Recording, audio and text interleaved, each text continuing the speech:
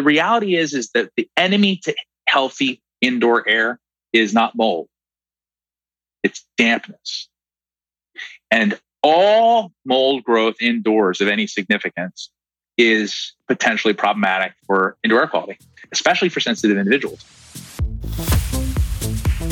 Welcome to the Rebel Health Coach Podcast with Tom Underwood. Armed with truth and knowledge, your journey to a healthy lifestyle can be obtained. Preventative wellness, quality nourishment, and daily fitness routines dramatically improve your outlook on life as a whole. And you'll find the support and info you need to accomplish a healthier lifestyle here. Together, we can empower each other along our journey to an amazing you. Well, happy 2022 to you all. Thank you for listening to today's episode of the Rebel Health Coach Podcast. Today, I have Jason Earle. Jason is a healthy home evangelist and founder of Got Mold. Jason is a man on a mission, an adoring father, incurable entrepreneur, and indoor air quality crusader. He's the founder and CEO of 1-800-GOT-MOLD and MycoLab USA, and creator of Got Mold Test Kit. Today, we are going to discuss mold and indoor air quality. Over the last 20 years, Jason has performed countless sick building investigations, solving many medical mysteries along the way, helping thousands of families recover their health and peace of mind. He has been featured and appeared on Good Morning America, Extreme Makeover, Home Editions, The Dr. Oz Show, Entrepreneur, Wired, and at least 2 college textbooks and more. Hope you enjoy this episode. And Jason has a special gift for the listeners. If you go to www.gotmold.com/rebel, you can download a How to Find Mold in Your Home ebook. Also, Rebel 10 will get you 10% off mold kits, mold testing kits. So if you need 1 kit, 2 kits, or 3 kits or more, save 10% by using the code REBEL10. Enjoy this episode and make it a fantastic day. Jason Earle, right? That's right. Welcome to the Rebel Health Coach Podcast. Happy 2022 to you. Happy New Year. Yes, sir. It's a new year, a new you, if you want to do it that way. Nothing really changes. I just make bigger goals. And so today, we are going to talk about a topic I've been waiting, or actually, we're going to talk about a topic I've been wanting to discuss for a long time and haven't had the opportunity until your people reached out to me to do this, and it's mold and mold toxicity. And one of the reasons I wanted to do this episode so much is because those that are suffering from mold illness are often misdiagnosed, and more times than not, the condition is overlooked altogether. Indeed. So before we dive into this topic, I love stories about health and people that follow their passion. And you were the youngest licensed stockbroker in the history at age 17, and also in Guinness World Book of Records for this feat. How in the hell did you go from being a stockbroker to mold detective and getting Got Mold started? That was hard to spit out. But we got it out. Yes. That's a good question. Well, a lot of this was relatively accidental. Wall Street was an accident. First of all, thanks for having me on your show. You're welcome. I'm grateful for your people reaching out to me because I've really wanted to do this, and this was a great opportunity with a great product. So, well, thank you. I know it's a funny thing. People often ask when our team reaches out, they always say, "Mold, what are we going to talk about?" And I have to remind people that our target market is very narrow. We look to speak to people about this who live in buildings and breathe air. Very narrow. Right. It's pretty large. So it's a subject that everyone's going to have to deal with at some point, right? In some way, shape, or form. I look at mold as it's up there with death and taxes It's a fact of life. It's a fact of nature. It's not something that happens accidentally. It happens with great regularity, with great predictability. If you have enough moisture, that's how it happens. But the way I got into the mold business, the healthy home business, more accurately, was very organic. To continue to use the mold metaphor, I ended up, after Wall Street, having a realization that my childhood home was probably what caused my illness. So I'll rewind and sort of start at the beginning. I grew up in a little farm town outside of Princeton, New Jersey. It's actually called Princeton Junction, about an hour outside of New York. And we had a bunch of rescued animals, and it was kind of a little boy's dream. We had horses and goats and all sorts of good stuff. 5 acres and surrounded by fields. But around the age of 4 years old, I suddenly got ill and I lost a bunch of weight in a very brief period of time. And my mom brought me to the pediatrician, and they said, "No, you should take him to Children's Hospital. This is serious." And initially, they diagnosed me with cystic fibrosis, which was, of course, a devastating diagnosis, especially because my father had 4 cousins who died from CF before the age of 14. So they spent 6 weeks crying while they were waiting for the appointment for the second opinion, and they were grateful to learn that I didn't have cystic fibrosis. Actually, what I had was asthma, and it was compounded by pneumonia. And when they tested me for allergies, they put me in a papoose, or like this open. So I think about it like a straitjacket for toddlers. I could use one of those right now. I got 2 of them. I got 2 kids in diapers, so I could use one of those now. But they use this open back sort of restraint system, and drew a grid on my back and put the antigens, or these skin tests on my back. And my dad said I looked like a ladybug, just big red swollen back with dots all over it. So I was allergic to everything they tested me for: grass, wheat, corn, eggs, dogs, cats, cotton. It's my clothes, my sheets. It was everything. And I, again, grew up in a little non-working farm, but surrounded by cornfields and soybean fields, and all the allergens in high concentration. And so they were told, my parents were told that I was going to be a bubble boy, and both my parents were a little hard scrabble, and they said, "No, he'll figure it out." My mom was a nurse, and my dad was a reporter, but my mom was very much like, he'll figure it out. And so I lived on inhalers. And then when I was about 12, my folks split up and moved out of that house, and all my symptoms disappeared. It wasn't instant, but it was as instant as you can imagine. And it was a gradual reduction. And I never thought about it again, except it was discussed briefly at the time, because my grandfather had also grown out of his asthma.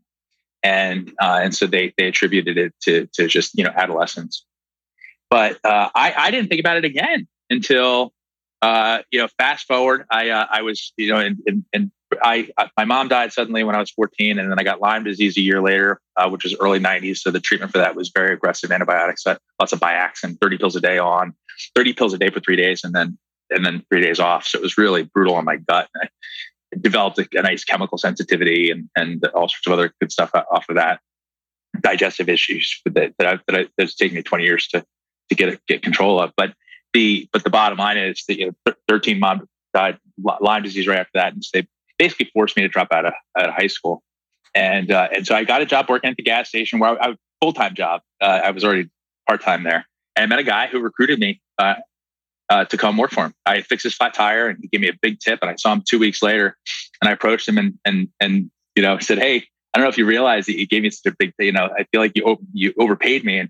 And anyway, long story short, he recruited me to come work for him. And so it was literally like a fairy tale. And it's a much longer story for another podcast. But the bottom line is, I ended up getting recruited by a guy who was managing director of a penny stock firm during the early 90s, and I happened to take to it well, and I was started at 16, and I worked there for about a year before I got my stockbroker's license. And I didn't know it at the time that I had become the youngest licensed stockbroker in history.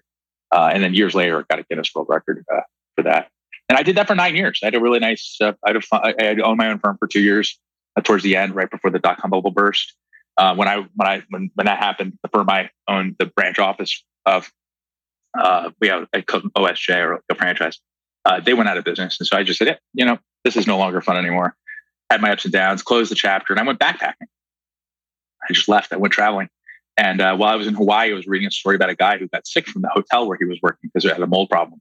And it was like a deja vu moment for me because he had talked about how he was otherwise healthy, but after being exposed to the mold in this hotel, he suddenly developed adult onset asthma, which was something I'd never heard of, and also sensitivity to all these foods and things that he had never been sensitive to before. And it was like it was like a light bulb went on for me, and because it was deja vu moment, if you will. But it was like just flip this story around, right? He was living my story, but 40 years fast forward, and so I just thought, geez, I wonder if we had a mold problem, which spurred me to call my father from a payphone, which probably isn't there anymore, and said, "Hey, Dad, do you think we had a mold problem?" And his response was, "Of course we had mold. We had mushrooms in the basement. Why do you ask?" And he just thought it was just so flippant of him. Of course, they smoked indoors. They both asthmatic kid. They both smoked indoors, even in the car with the windows closed. That was just the 70s and 80s. That was just the way people did stuff. But anyway, the bottom line is I immediately saw that there was the connection there. And I realized that we had so much dampness in that basement. And so in retrospect, and based upon what I've seen, it's very clear to me that that chronic dampness in the building, which is now, according to the Institute of Medicine, a bunch of other research, chronic dampness in buildings is a cause of significant underlying illness. It's widespread. It's barely understood. The research is coming in, and it's coming in droves. It's very exciting, but it tends to be siloed in different areas. And so, but anyway, my immune system was on high alert, and so I became sensitive to all these latent sensitivities emerged in the front. And my body just said, "I'm not going to deal with any of that stuff." And so I was just a complete allergic mess. Now, absent that exposure, I test positive for 0 allergies. 0. Nice. And so the point is that there's hope for people who are going through this. If anyone's listening and they're dealing with a mold issue, especially if it's allergic in nature, that can correct itself. And it takes vigilance, and you have to be, you have to be patient and kind with yourself and everything else. But the bottom line, and eliminate exposure, which is number one. But the bottom line is it's not a permanent diagnosis.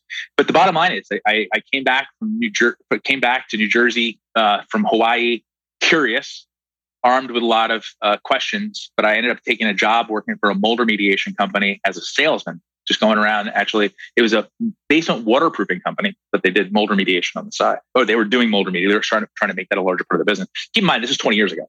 So there was no industry, mold Right. industry, mold inspection. But I identified that there was going to be an industry, and I was way early. But I was identified there's going to be an industry, and eventually, like lead paint and asbestos, there was going to be an inspection company, and there's going to be remediation companies, and they would be legal, they would be regulated as such. And so I took a job working for this remediation company and saw that they were doing bad business and they were hurting people. And I saw that most of the companies in the industry they're using a lot of chemicals and all that, all these substitutes for hard work. And actually leaving these buildings a lot sicker than they had found them in many cases, leaving behind all these biocides and not cleaning up the mold and not doing an effective job of fixing the underlying water problem. And so I started an inspection company to help protect the consumer from that. And we pioneered the use of mold sniffing dogs. And that became a company called 1-800-GOT-MOLD, which is my mold inspection business. And that has been just the most amazing way for us to help people. But the problem is that inspections are expensive. And the average consumer, the average inspection is around $1,500 or so.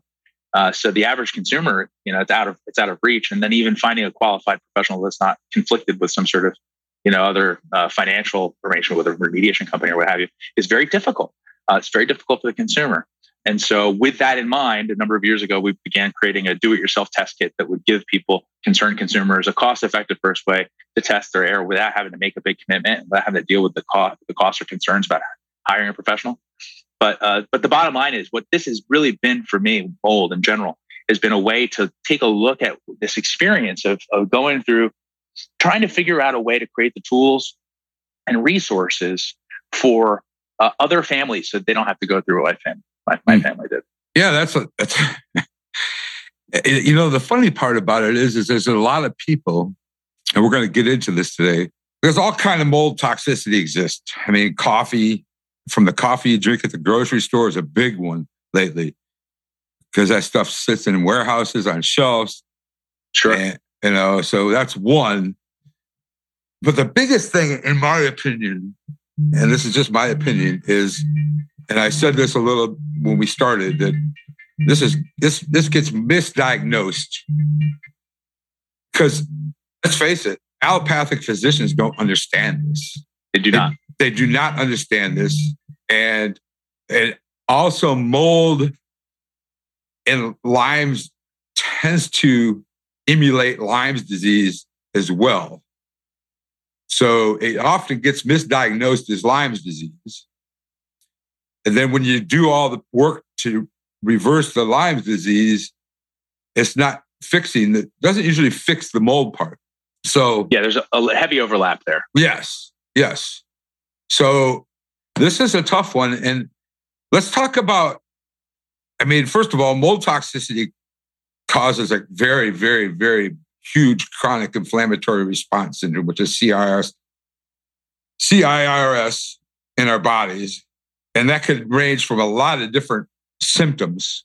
And that's where this gets confusing because brain fog, fatigue are usually on the top. But there's a lot of other things like muscle cramping, numbness, eye problems. It's just a whole list of things that this disruption, this inflammatory response causes in our system, because our system seeing that mold or feeling that mold, and the first response of our system is to create this inflammatory response to combat it. But we don't know where it's coming from. And we can't put a finger on it because, let's face it, mold is something, and like you said, to your point, and we're going to get into this right now, it can be hidden and not recognized as mold. It's not like you see a black spot on the wall every time. But let's get into, what are some of the symptoms of mold illness? Well, there's a lot there. So mold illness can be broken down into a few different categories. You've got the typical sort of allergic responses, upper respiratory, hay fever-like symptoms, sinus congestion, things like that. And they tend to be more acute. Hives, itchy eyes, these kinds of things, they tend to go away when you leave the environment. There are more chronic allergic reactions that tend to be more obstructive airway. You start to see, the wheezing. You might have more prolonged chronic sinus congestion or chronic sinusitis, which is, by the way, according to the Mayo Clinic, 37 million Americans suffer from chronic sinusitis, and the vast majority, 90+% of those cases are mold related. Wow. Most of the people who suffer from chronic sinusitis are probably not aware of that. And it's the most prevalent long-term respiratory illness. So they should be probably brought up to speed on that. Asthma, 24.6 million Americans have asthma. 10 million of those are kids. That number, by the way, the 10 million is up 100% just in the last decade. But what's interesting is that EPA and Berkeley Labs did a study and concluded that 4.6 million of the 24.6, about 25%, is mold and dampness related. And so that's not just that it aggravates it, but there's also a causal link. The other stuff that you start getting into when you start talking about toxin-based illnesses, that's where the list just goes through the roof, or inflammatory-based symptoms through the roof, because you could pretty much anything. I hate to say it. It's almost every doctor's nightmare. It's becoming, especially when you start with brain fog and fatigue. It's like, okay, right. You and everybody else, right. What are you, a parent? What do you have, a job? Get in line. There's no pill for that. That's called life. But the truth is that when you really have, whether it be COVID induced or mold induced or inflammation induced, it's actually really interesting that what book was it that I just, it doesn't really matter, but basically the conclusion that this is breathtaking by Dr. Michael Stephen, and he said that inflammation is present in most psychiatric illness. It's not just People think about inflammation as being this thing that happens when you bump into something, or there's trauma involved, or that there's allergic swelling or something like that, and you think about it very much as this thing that's sort of related to something more topical. But psychiatric illness and inflammation is not something people often put in the same sentence, and I think that's really fascinating. So, but when you start talking about mold and Lyme, the other thing that's happening there is that the body has a hard time. People who have a problem with who have chronic Lyme, which means that they're not responding to they've technically knocked out the Lyme, but they're having long-term consequences from it. Those people tend to have a difficult time detoxing from the Lyme. The Lyme produces a lot of Lyme likes to shit in your synovial fluid and in your body, and that is not processed easily by certain people. And so mold also is treated in much the same way. So these biotoxins are processed poorly due to various different genetic predispositions. Anyway, that tends to also, there's this fascinating thing that happens with mold and Lyme, which is the chemical sensitivities that people often develop. And that's also a really common thing where people normally would not have had problems with simple things like perfumes or fragrances from laundry, but a mold sensitivity that's produced by a chronic exposure. When you're being exposed to mold, you're being exposed to a combination of things, and it's not all these things, but you're getting exposed to the spores, which are like these microscopic seeds. They tend to cause more just allergic type responses. However, they do have mycotoxins on them, which are kind of like oily substances, and they tend to travel with spores and fragments of fungal material. So, and they don't become airborne by themselves, by the way. Mycotoxins are not airborne by themselves, contrary to popular opinion.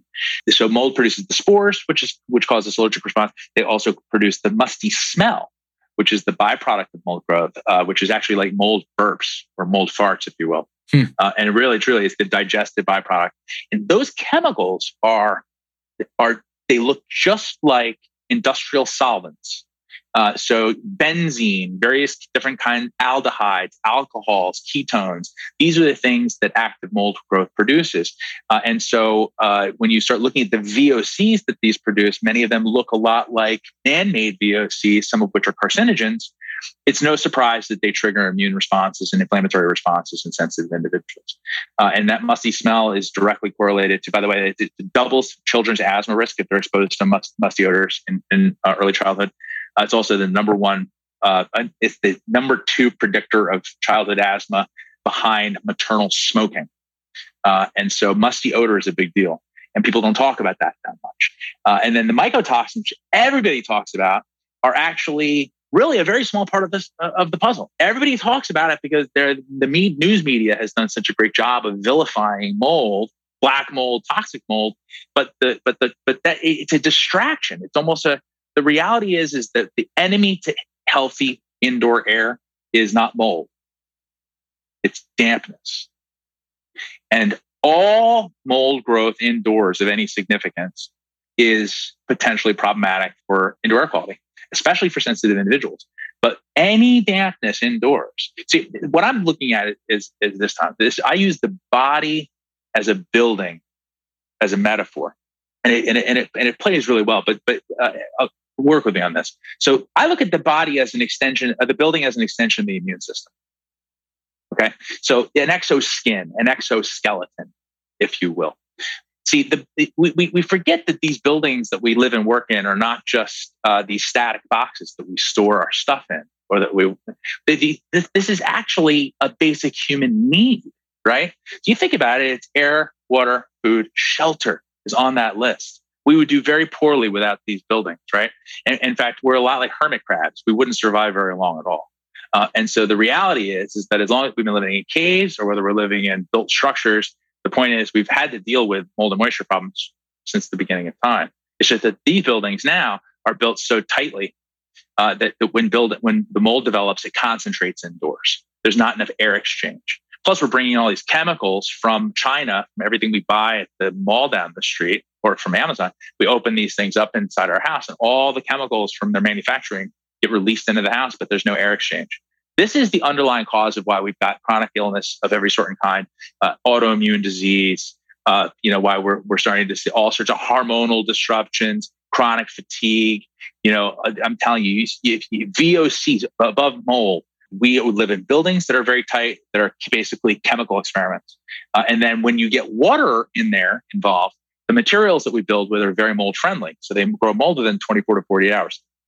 Always remember this. This is a key takeaway for this talk, is that mold growth occurs within 24 to 48 hours of an uncontrolled water event. So in other words, if something gets damp or wet and doesn't get dry within 20, think about the laundry. This is the way you have to remember this. If you leave your laundry in for a day, you might be okay. 2 days, probably not. It gets funky, right? And the same thing goes with your sheetrock. See, this is something you can almost set your watch to. Mold growth is up there with death and taxes, like I said. Stuff gets wet, doesn't get dry, gets moldy. And so the reason we have these problems is because there's just this modern buildings, very tight, built with lots of mold-friendly materials, and also built with chemically based materials. That new house smell, you know what that smells like to a lot of people? Inspiration, success. You know what that smells like to me? Cancer. Cancer. Right. The new car smell, same kind of thing. And so what I'm encouraging people to do is look at their build, be more aware of their air. Air, water, food, shelter. You eat 3 times a day. Everyone worries about their food. Water, you drink all day long. Most people are drinking bottled or filtered water. They're smart about that, right? Air. What are you doing about your air? Well, first of all, are you even aware of your air? Do you know how many times a day you breathe? You breathe 24,000 times a day. Even someone who breathes more slowly, 21,000 times a day. How many of them are conscious? How many of them are you aware of? And so if you're breathing that many times a day and you're not aware of them, then, this is a public health concern that's hiding in plain sight. That's the point. And so what I'm encouraging people to do is look at this building as an extension of your immune system, realize that you are responsible as the building's immune system. In fact, the building you could argue as an organism, has a birthday and a death day. Its longevity is dictated by how well you take care of it. And if the building gets sick and develops aches and pains, which is what buildings do over time, the first thing that does is develop a moisture issue, usually a leak. Right. That usually, and the first thing that happens is it develops into a mold problem. And so you start to smell that smell. People get sick. See, I look at that mold issue not as a villain, not as this thing that's trying to hurt you, but rather as a signal, as a messenger from the building, like inflammation in the body, saying something's wrong here. You need to take care of this. And if you do, the building will heal, and so too will the people. If that dampness remains chronic, just like chronic inflammation is its own disease, that chronic dampness in the building is its own disease. And by the way, just as a side, that chronic dampness is an invitation for, in fact, that is the environment that produces an environment conducive to the growth of molds like Stachybotrys and Chaetomium and these water damage indicators that are known for their toxin production. So you start looking at mold growth, dampness is the problem, but you can if you fix it quickly, not so bad. If you don't fix it and you have chronic dampness, it's the same as chronic inflammation in the body. It is its own disease. And so there's this symbiotic relationship, if you will, playing this thing all the way through. We have a relationship with our building that I'm encouraging people to reconsider. That there's a symbiotic thing here, right? There's a mutual. We take care of the building, it takes care of us. You fail to take care of the building, well, then you're going to have to deal with the consequences. Wow, that's pretty strong right there. I don't disagree. And I really do want to get into air, because on your website, which is gotmold.com, there's some articles on air. You got some really good articles on here, and some really good blogs. So our learning center is where we're spending a lot of time and energy. Yeah. I can tell when I was looking it over last night, I started going down rabbit holes and, wow, this is cool. This is interesting. So I want to get into air quality. One of the things I want to talk about before we get into air and finish out the day or the podcast on air, and then your Got Mold test kit, of course. Let's talk about myths and facts on mold first. So what are some of the myths of mold? And you can cover facts on mold along with that if you want to. Sure. So what are some of the myths and facts on mold? Because there's many. There's many. It's almost all myths. Right. And it's funny too, because it's almost all wives' tales, and it's also it's funny how these things get perpetuated. The internet has done a good job of perpetuating many of them. For example, one of them is the most common one is just throw some bleach on it. Just throw some bleach on it. Right. That's a really common one, and that one's a funny one too, because bleach is. First of all, people are obsessed, and Americans are obsessed with the smell of clean and the look of clean and white and all that stuff. And that's anybody who's pursued health long enough knows that's a false that's a false narrative, right? Bleach is not healthy in any area. Absence of color is usually absence of health and absence of nutrition and all that good stuff. But anyway, the point is that the bleach is one of those things. People think you're just going to sanitize or going to kill. First of all, the first thing is you don't have to kill mold. I know that's going to be a big one. You don't have to kill mold. There's no need to kill mold. Put that in bold letters and neon and Times Square. You don't have to kill mold. Mold is easily removed with first you remove the building materials that can't be cleaned, so sheetrock and anything porous and absorptive. You remove those materials, and then you clean the rest of the surfaces. But clean, as Americans, is different than clean. Clean doesn't mean sanitized. It doesn't mean sterile. It just means free of dirt and debris. It means free, so there's a big difference between clean and sterile. And so the bottom line is that when you're doing mold remediation or doing mold cleanup, you don't need to kill it first. You don't need to sneak up behind it and kill it so that it'd be easier to remove it. You're going to remove it anyway. So adding chemicals, even if it's bleach, just adds another cost, another step, more time, and ultimately more potential exposure to people who are applying those chemicals. The other thing about bleach is kind of fun, and this is where it is fun, is that what causes mold? Water. Right. What is bleach? It's water. 97% is water and about 3% sodium hypochlorite, which evaporates very quickly, leaving behind more water. So you've just added water to a water problem in most cases, but what you've left behind are beautifully bleached spores that you can't see, that lie there waiting for new live ones to land and eat the dead ones and use the moisture to continue that process and then eat the rest of the sheetrock. So you just add water to a water problem. That's a very common one. And the idea that, first of all, bleach, and second of all, that you need to use chemicals in order to clean mold. The other thing is that you might want to consider when it comes to common myths is you don't need to know what kind of mold you have. Now, we sell a test kit. The Got Mold test kit at gotmold.com. We sell a do-it-yourself test kit. It's a best of breed. It's professional quality testing with literally the same kind of test you'd get if you hired a professional, but we took out the cost and aggravation of finding and hiring them. But even so, you're going to get a report that shows you the molds you have. And yes, certain molds are indicative of a more serious problem. But if you have a mold problem, it's not just because you have a specific kind of mold. The specific kinds of molds tell us about the longevity of the problem, the severity of the problem, the chronic or acute nature of the problem. But the type of mold isn't going to change how you treat it. You don't have toxic mold or this mold doesn't change how you do remediation. It doesn't change if you do remediation or not. In all cases, any mold growth of significance needs to be dealt with. Does that make sense? Right. Yep. Those are some of the more common myths. Or that if I leave it alone, it will go away. That's another big one. If I just leave it be, just let it dry out, it'll be fine. Or I'll just, the spraying thing is really dangerous because you actually spread it. But just leaving mold alone will not make it go away. It will lie there and wait for thousands of years until more moisture comes back, and then it begins to grow again in geometric. And then you can literally get spores coming out of King Tut's tomb that are able to germinate. So it is more patient than you are. I can assure you. So putting a big old box fan on the mold is not going to help it. Not a good idea to blow high velocity air onto a mold problem. Generally ill-advised. It's a really common problem that mold people call when they have an insurance. They have a flood. They'll call the insurance company and they'll send over the guys with the fans. And the guys with the fans come in with the best of intentions, but they just throw the fans on without looking around to see if the moisture's been there for a little while, or maybe there was a pre-existing mold problem. And they end up taking a problem that started in the basement and spread it to the whole house. And you go from a $5,000 problem to a $25,000 problem. That's because of the overzealous use of fans. I mean, I've seen fans blow more budgets than you can possibly imagine.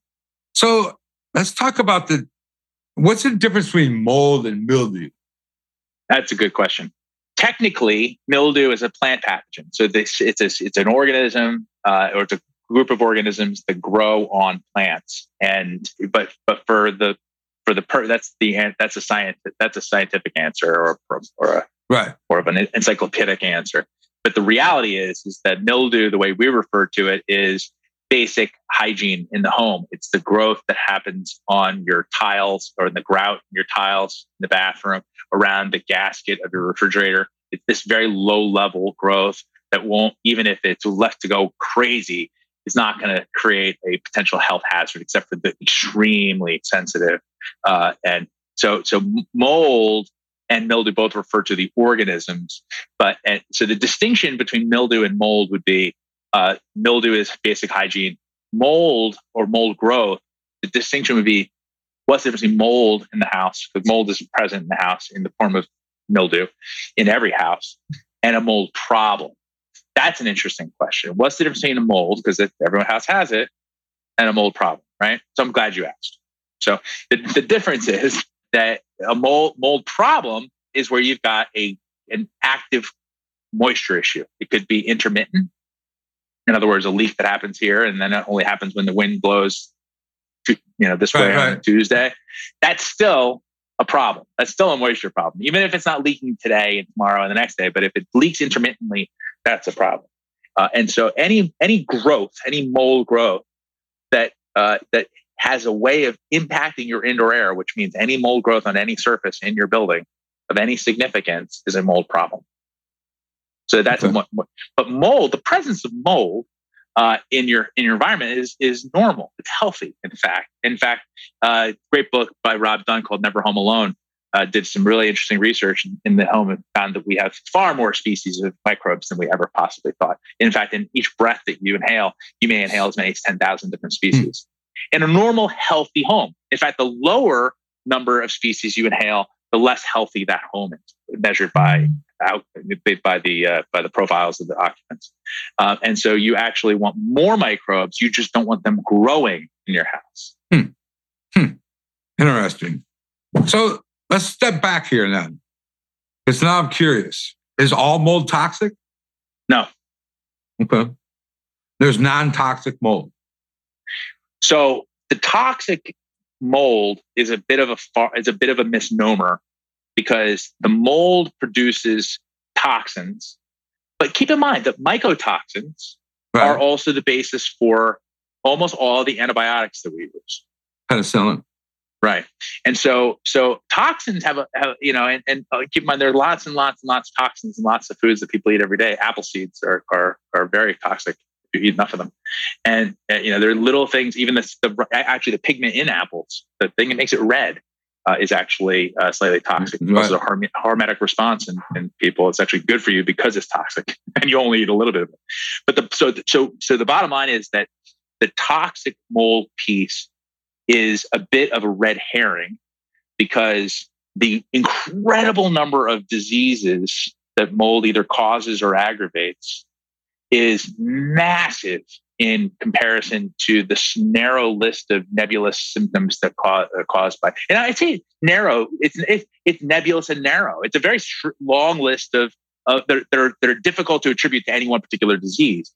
But you start looking at mold in general and the byproducts of dampness indoors. I mean, the most interesting one to me that kind of gets people's attention is you got chronic sinusitis and asthma, which is upper respiratory, and that's very, everyone understands that asthma, mold, get it. But Brown University did a study in 2007, Dr. Edward Shinasa, and he found a direct correlation between mold and dampness indoors and depression. Interesting. Now this is fascinating because first of all, people don't think about that, as I mentioned before, psychiatric illness, mold. But he looked at it, and they weren't able to figure out whether there's a causal relationship. But one of my dear friends, Joan Bennett at Rutgers University, she's a fungal geneticist. She had a house that was flooded during Katrina, she went down there as a scientist and went to sample the house to see. She was curious because she knew it was very moldy. And she brought down petri dishes like a good scientist and went into her house and was aghast by what she saw with her own personal belongings just covered in fuzz, but also was hit by a face full of the musty odor and got sick for 2 weeks. And so she became fascinated by the musty odor and she began studying this, and she starts testing fruit flies that make the fluoresce or glow up when they produce dopamine. And she started testing them with this musty odor. And what she found was that they stopped producing dopamine. They also began flying down instead of the light. They stopped reproducing, and they started developing what she described as Parkinsonian-like symptoms. So the nervous system, cognitive issues. And so she concluded that she refers to mold, the microbial VOCs, not as musty odor, and she calls them volatoxins. She coined a term, volatile organic compounds, but she sees them producing a toxic response in biological organism. And so she's calling them volatoxins. And so she found a correlation between mold and dampness, or between mold and depression as well, but in fruit flies. And I have experienced this personally, and I know lots of people who have. The fatigue and it perpetuates. Plus, you're very disempowered. If you've got a mold problem that you haven't fixed, it probably means that you don't have enough money or the resources or the permission to do it. And so the mold toxic mold conversation is complicated, but it's fascinating because if you look at mold as how it impacts our overall health and some of the largest health concerns that we have, depression being a big one, that falls outside the toxic mold conversation, kind of. Right? Okay. Because really what we're saying is dampness indoors is the disease. Mold is the symptom. And from that causes a whole bunch of it. So dampness causes all these things. Dampness is the illness.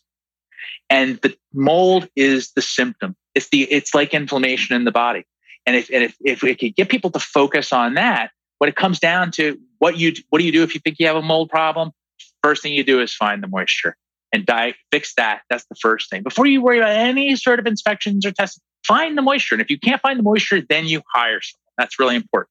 But we ask people to, just engage your senses. Do you see it, smell it, or feel it? These are the things you want to ask yourself. Do you see any signs of it? Do you see it? Have you had any water damage, leaks, floods, those kinds of things? Blistering pain, discoloration. If you see it, do something. If you smell it, you probably have it too. The musty smell is pretty hard to fake. If you got a musty smell, you got mold doing its thing. It's eating, it's digesting, right? It's growing somewhere, and usually in close proximity to the odor. And if you feel it, which means symptoms, you feel worse when you're indoors than you do when you leave. People are usually pretty aware. Their intuition on this stuff is pretty good. So I always say, if you see it, smell it, or feel it, if you see something, smell something, or feel something, do something. But you want to trust your intuition, but you also want to get the facts. And that's why we suggest testing gotmold.com, our test kit. Of course, we're big fans of that. There's another one, the test for the musty odor, which is good for hidden mold growth. That's through homeaircheck.com. But at the end of the day, you want to make sure that you're getting advice from places that you trust. So that means like not getting it from Facebook. You want to find resources online that are unbiased, and you want to work with professionals that are also unbiased. So if you do some testing, do it yourself or otherwise, and you find a professional and you want to hire them, make sure that they're independent and that they don't have a conflict of interest. In other words, they don't have a remediation business and that their brother isn't in the remediation business, because that can get messy and people will do funny things in pursuit of the almighty dollar. Of course they will. Of course they will. That's the way of the world. It's like mold. It's just the way it is. Yeah. Is there a way to kill mold? We already talked about bleach, but is there, if I wanted to say, hey. No need. There's no need. Okay. Yeah, there's no need. If you have mold on a hard surface, it can be wiped off. Okay. If you have mold on a soft surface, it has to be thrown away. Okay. And then what you end up with is mold in the air, and then air that settles on surfaces, and those just get cleaned. So the way mold remediation works is, like I said, it's a combination. There's controlled demolition. You take out the stuff, you put a tent around the work area with special ventilation, and the workers have protective gear to protect their skin and their mucous membranes and their lungs, of course. And then they go in and they remove all the building materials that are water damaged or mold affected that can't be cleaned. Right. And then they'll HEPA vacuum and wipe everything down. But if you have a specific mold, for example, like on a sofa or something like that, and it's upholstered, usually it has to be disposed of. Okay, that's my next question. Do you need to replace the drywall and the wood if it's mold damaged? It depends if the wood if the structural integrity of the wood has been impacted. Okay. So, in other words, mold. By the way, mold doesn't really like wood.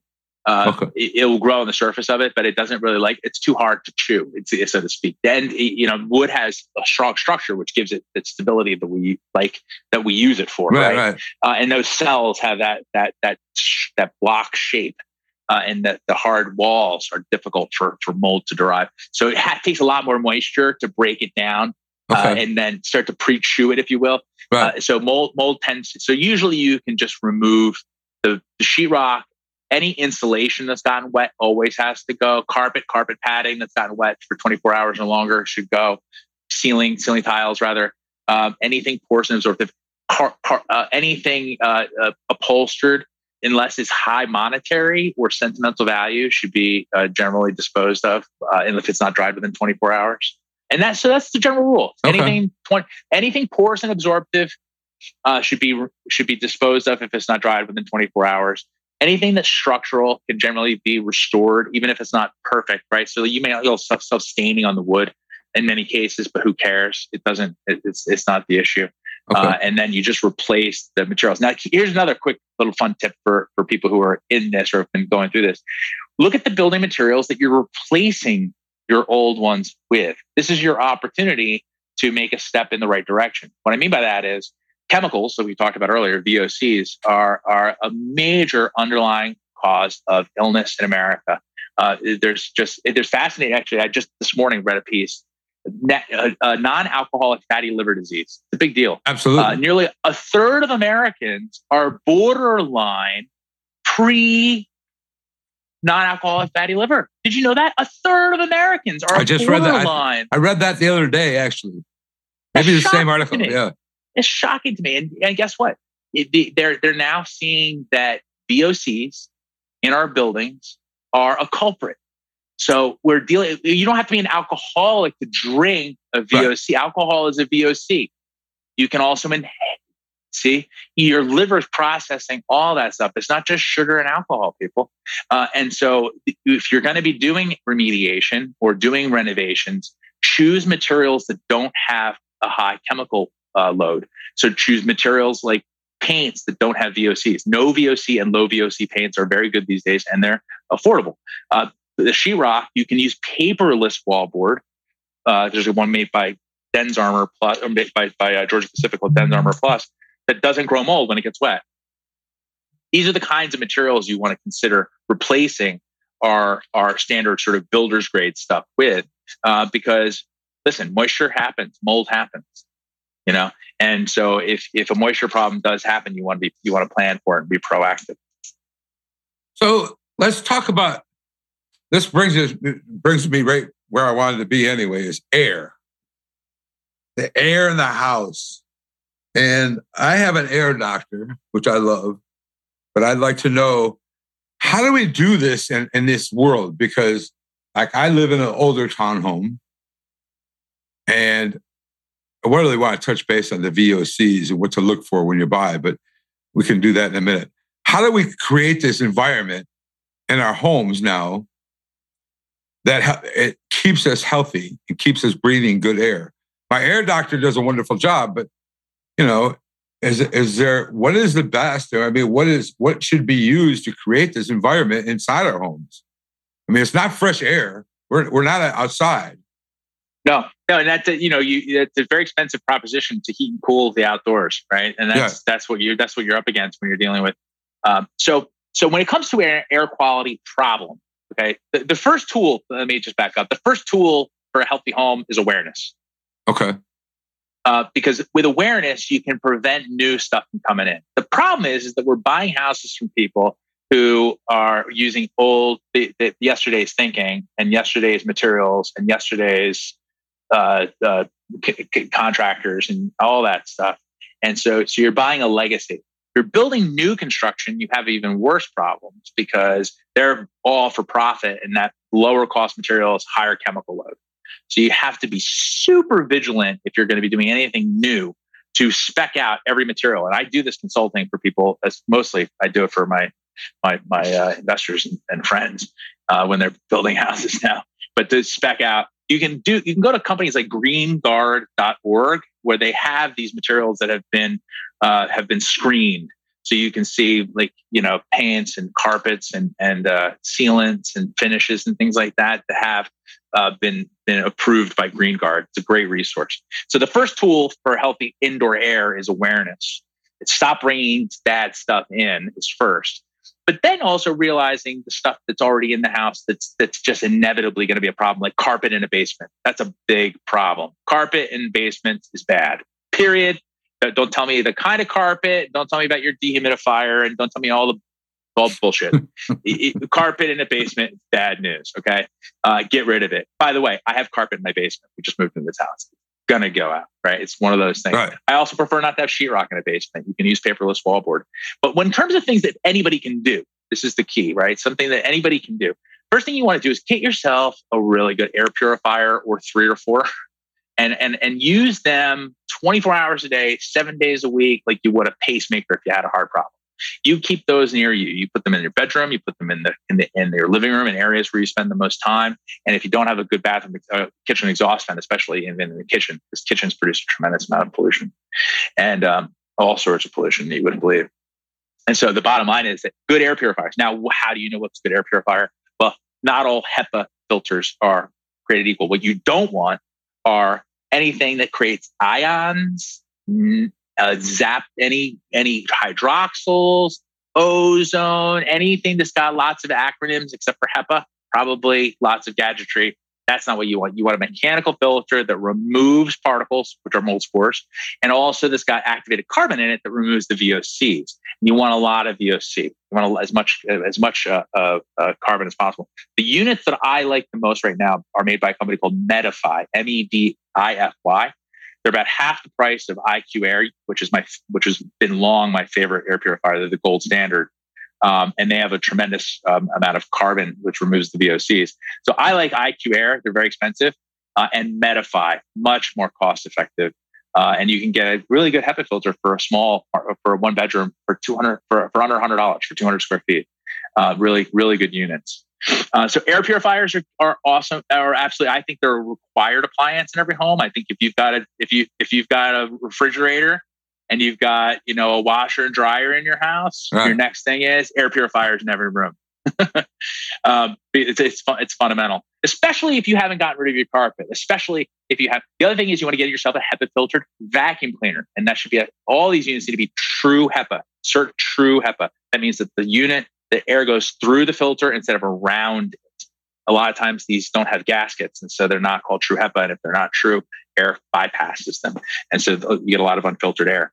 The other thing that people might want to look at if they're really wanting to invest in their indoor air quality, once you've got the air purifiers going, is an ERV or an HRV, which is an energy recovery ventilator or a heat recovery ventilator. And so they're different units based upon the way they handle humidity and based upon whether you're in a heating climate or a cooling climate. In other words, whether you air condition most of the year or whether you heat most of the year.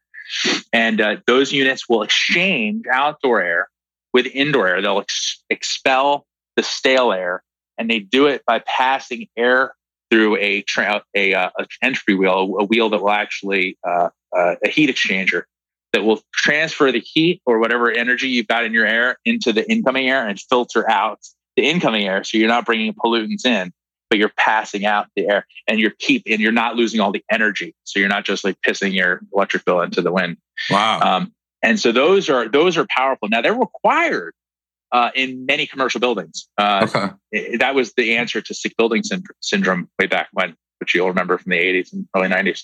That was the answer to that because it was VOCs. It was too much carbon dioxide, too many people in the buildings, and too many new materials that were all made of that crude early plastic that we all know and love that were made out of soda bottles that smelled like chemicals. Everything we made back then was just chemicals. So But anyway, they solved that with ERVs and HRVs, or with building with air exchange. We don't have that in residential construction, and we need that in residential construction. So, so in other words, so to summarize that, you want to be smart about the stuff you bring in the house. You want to remove the stuff that's low hanging fruit, like carpet and basements and anything that smells chemically, and you want to be super vigilant about anything that's moisture prone, and be hyper vigilant about things like bathroom exhaust vents. Make sure they go through the roof instead of into the attic. Dryer vents outside, not into the basement to humidify. People do crazy things like this. Don't dry your clothes indoors. Dry your clothes outside. If you can't, throw them in the dryer. These are the things that you do to control moisture, and then get a humidity gauge. Monitor these things. If you can't quantify it, don't modify it. So if people want to humidify and dehumidify without knowing what their humidity is, get a humidity gauge. They're $10. And then keep it between 40 and 60%, and do it in your bedroom, do it in your basement. They have great units that you can put in where you got a dashboard, a digital dashboard. You put it in your kitchen, and you put these wireless sensors in all the areas that you don't really want to go to, like your crawl space, outside, so you can see if you have to throw a coat on to go get your paper. Like you throw it in your kids' room and see if they're going to be cold at night. You throw these remote sensors all over the place, and you get this dashboard. Oregon Scientific makes it. And for example, and you monitor these things. And if you see the humidity spike in any of these rooms, you may have a leak, you may have a flood, and that's the kind of attention to the awareness you want to have about your building, because it's an extension of your immune system. You want to know it like your body, like the back of your hand, so to speak. Because this is really truly hiding right under the tip of your nose. Mm-hmm. All right, mold remediation companies or contractors. How do you go about finding a qualified, good mold remediation contractor? I don't know, but if you figure it out, you let me know. Okay. All right. I mean, it is. Right. So here's it's like the deal. finding a good builder. It is a lot like that, because there's a changing of the guard that happens with contractors, especially with contractors that in the environmental remediation space, where they could be great and then they lose a foreman. That foreman was what made them great, because that's the guy who's in the field, every day. Okay. In front of the consumer, who's making sure that they're not using the customer's toilet, they're using the porta potty. So these kinds of little things. That's the foreman who's a leader in the field. And so that it can be. One thing I will tell you is that the big franchises are generally not good. I'll tell you why. Because they're primarily focused on insurance work, which is quick and dirty. And they don't like to do testing. Testing is key. You have to work with a remediation contractor I actually wrote an article about how to hire a mold remediation contractor. It's in here. Which I can provide you. I can put that in a link. I can send you a link to that, or we can put it in the show notes. There's an article about how to hire a mold remediation contractor. And so basically what we say is you want to use all the typical resources. You can look at your reviews, Yelp, Department of Consumer Affairs, Better Business Bureau, all that stuff. Then you want to make sure that they don't do inspections, especially not their own work, right? That they're not going to do testing. You want to make sure they're willing to submit themselves to third-party clearance testing. That means that they're going to have a third party do the testing that determines whether or not they get paid, right? Okay. And so, but the way that works best is if that guy or gal comes in and does the initial inspection, generates a work plan, the contractor bids on the work plan, and then the inspector comes and does the testing at the end. That's what we do at 1-800-GOT-MOLD. So we guide the entire process. So we come in, do an inspection, just like a physical in a doctor's office, doing a proper physical. Then we do the testing, and then we do the diagnostics. We develop a remediation plan. We hand it over to the remediator, who I like to think of remediation like surgery. Okay, to use that. And so the remediation contractor simply looks at our work plan and says, "Okay, yes, this is what we'll follow. Here's the clearance criteria. Here's how we know when we're finished." And then we come back and do the testing at the end. And so you need to have a contractor that's willing to play that game, because that's the game that protects you, right? So you want to have an inspection done before, and you want to have an inspection done after. And you want to have the inspector be the one who's driving the ship on that. Don't buy into free inspections. Remediation contractors love to do free inspections. And it's a lot like inviting a vampire into your house, you wouldn't invite a timeshare salesman into your house either. No. Right? So say anybody who's doing free inspections, they trust me, they don't value their time at $0. Right. They're going to get paid somehow. All right, let's talk about gotmold.com. We're going to have a Got gotmold.com/rebel. And what are they going to get for going there? Yes, sir. So at gotmold.com, that's where we just launched, by the way. It's very exciting. It's been a little over a month now that we have made these kits publicly available. So we are just working with, a few podcast hosts at this point, and just, slowly opening this up to the public. And it's been a lot of fun. So what we're doing now for listeners of your show is we have a welcome page at gotmold.com/rebel, REBEL. You can also use, if you go to gotmold.com, you can also use the coupon code REBEL10 for 10% off. Okay. If you wanted to take a look at the test kit. What we sell at gotmold.com is an air testing kit that allows you to collect samples in 1, 2, or 3 rooms. They start at $149 for 1 room, $199 for 2 rooms, and $249 for 3 rooms. And then once you've bought a kit, you get our air sampling pump, which is what makes this work. This replaces a professional air sampling pump. You get to keep that.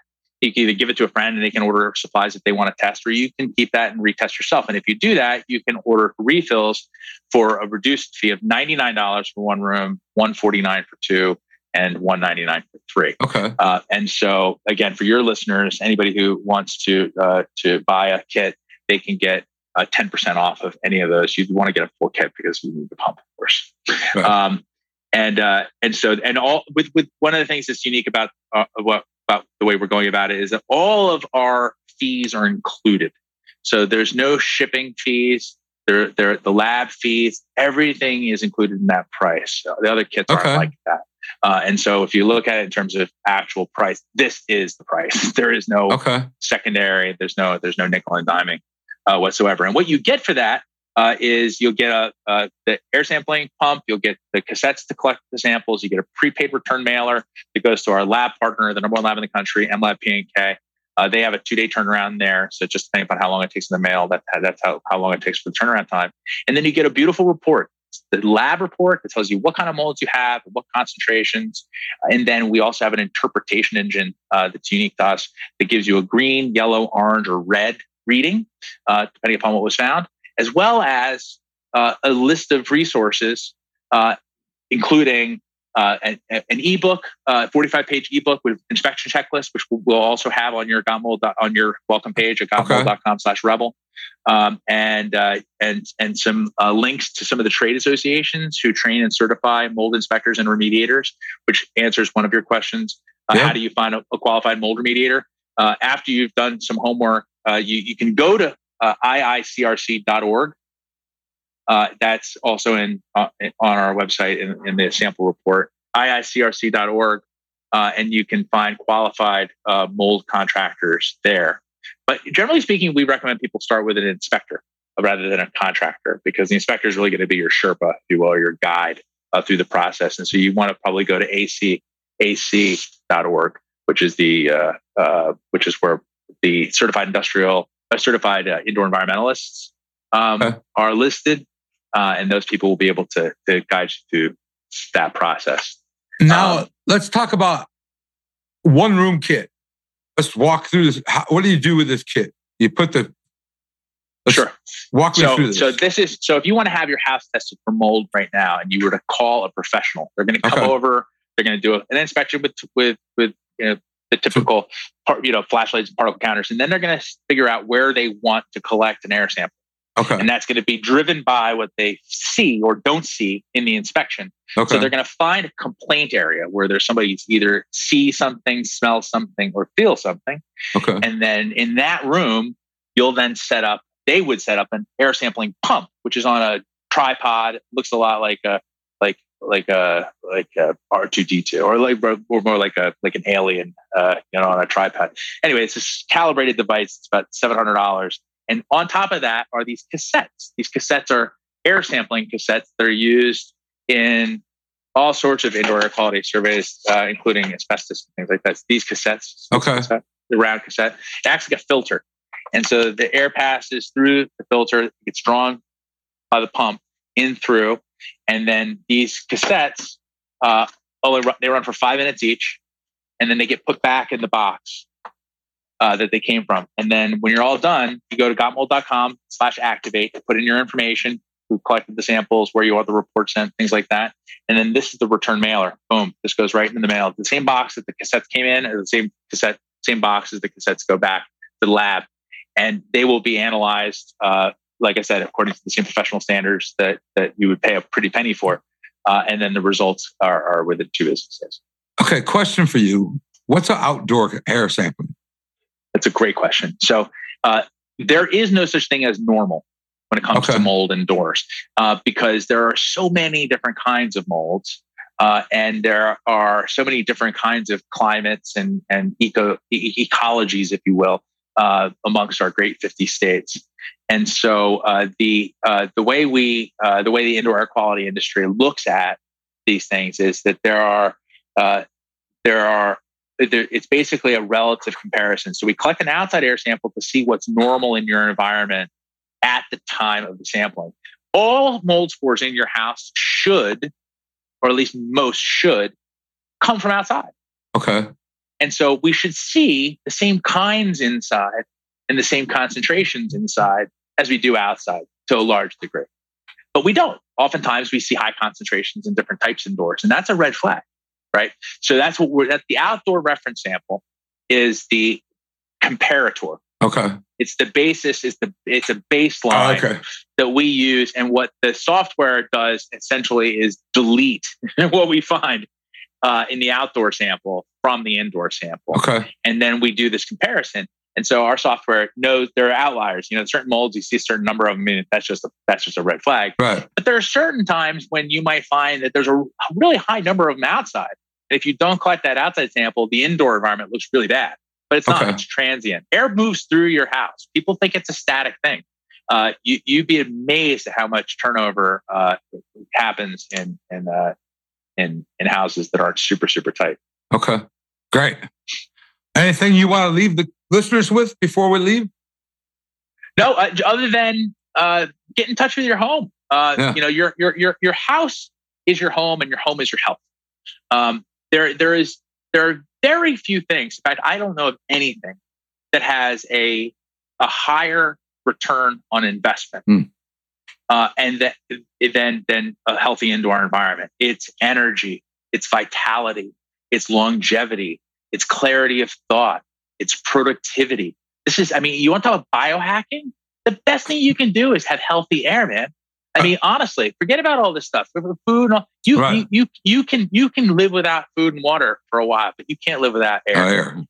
And 3 minutes and you're in bad shape. So my suggestion is to start thinking about this in a slightly different way, and realize that this is the kind of thing that a very small investment and a continual renewal of awareness has the potential to truly give you the better years of your life. It is within your control. And everybody in this world is worried about the outdoor pollution and everything else, and they should be. We want to protect our environment.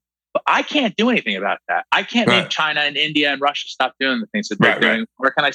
But I can control my indoor environment. I can. And very few things in this world do we have that opportunity to do so. And I feel like if you can, you should.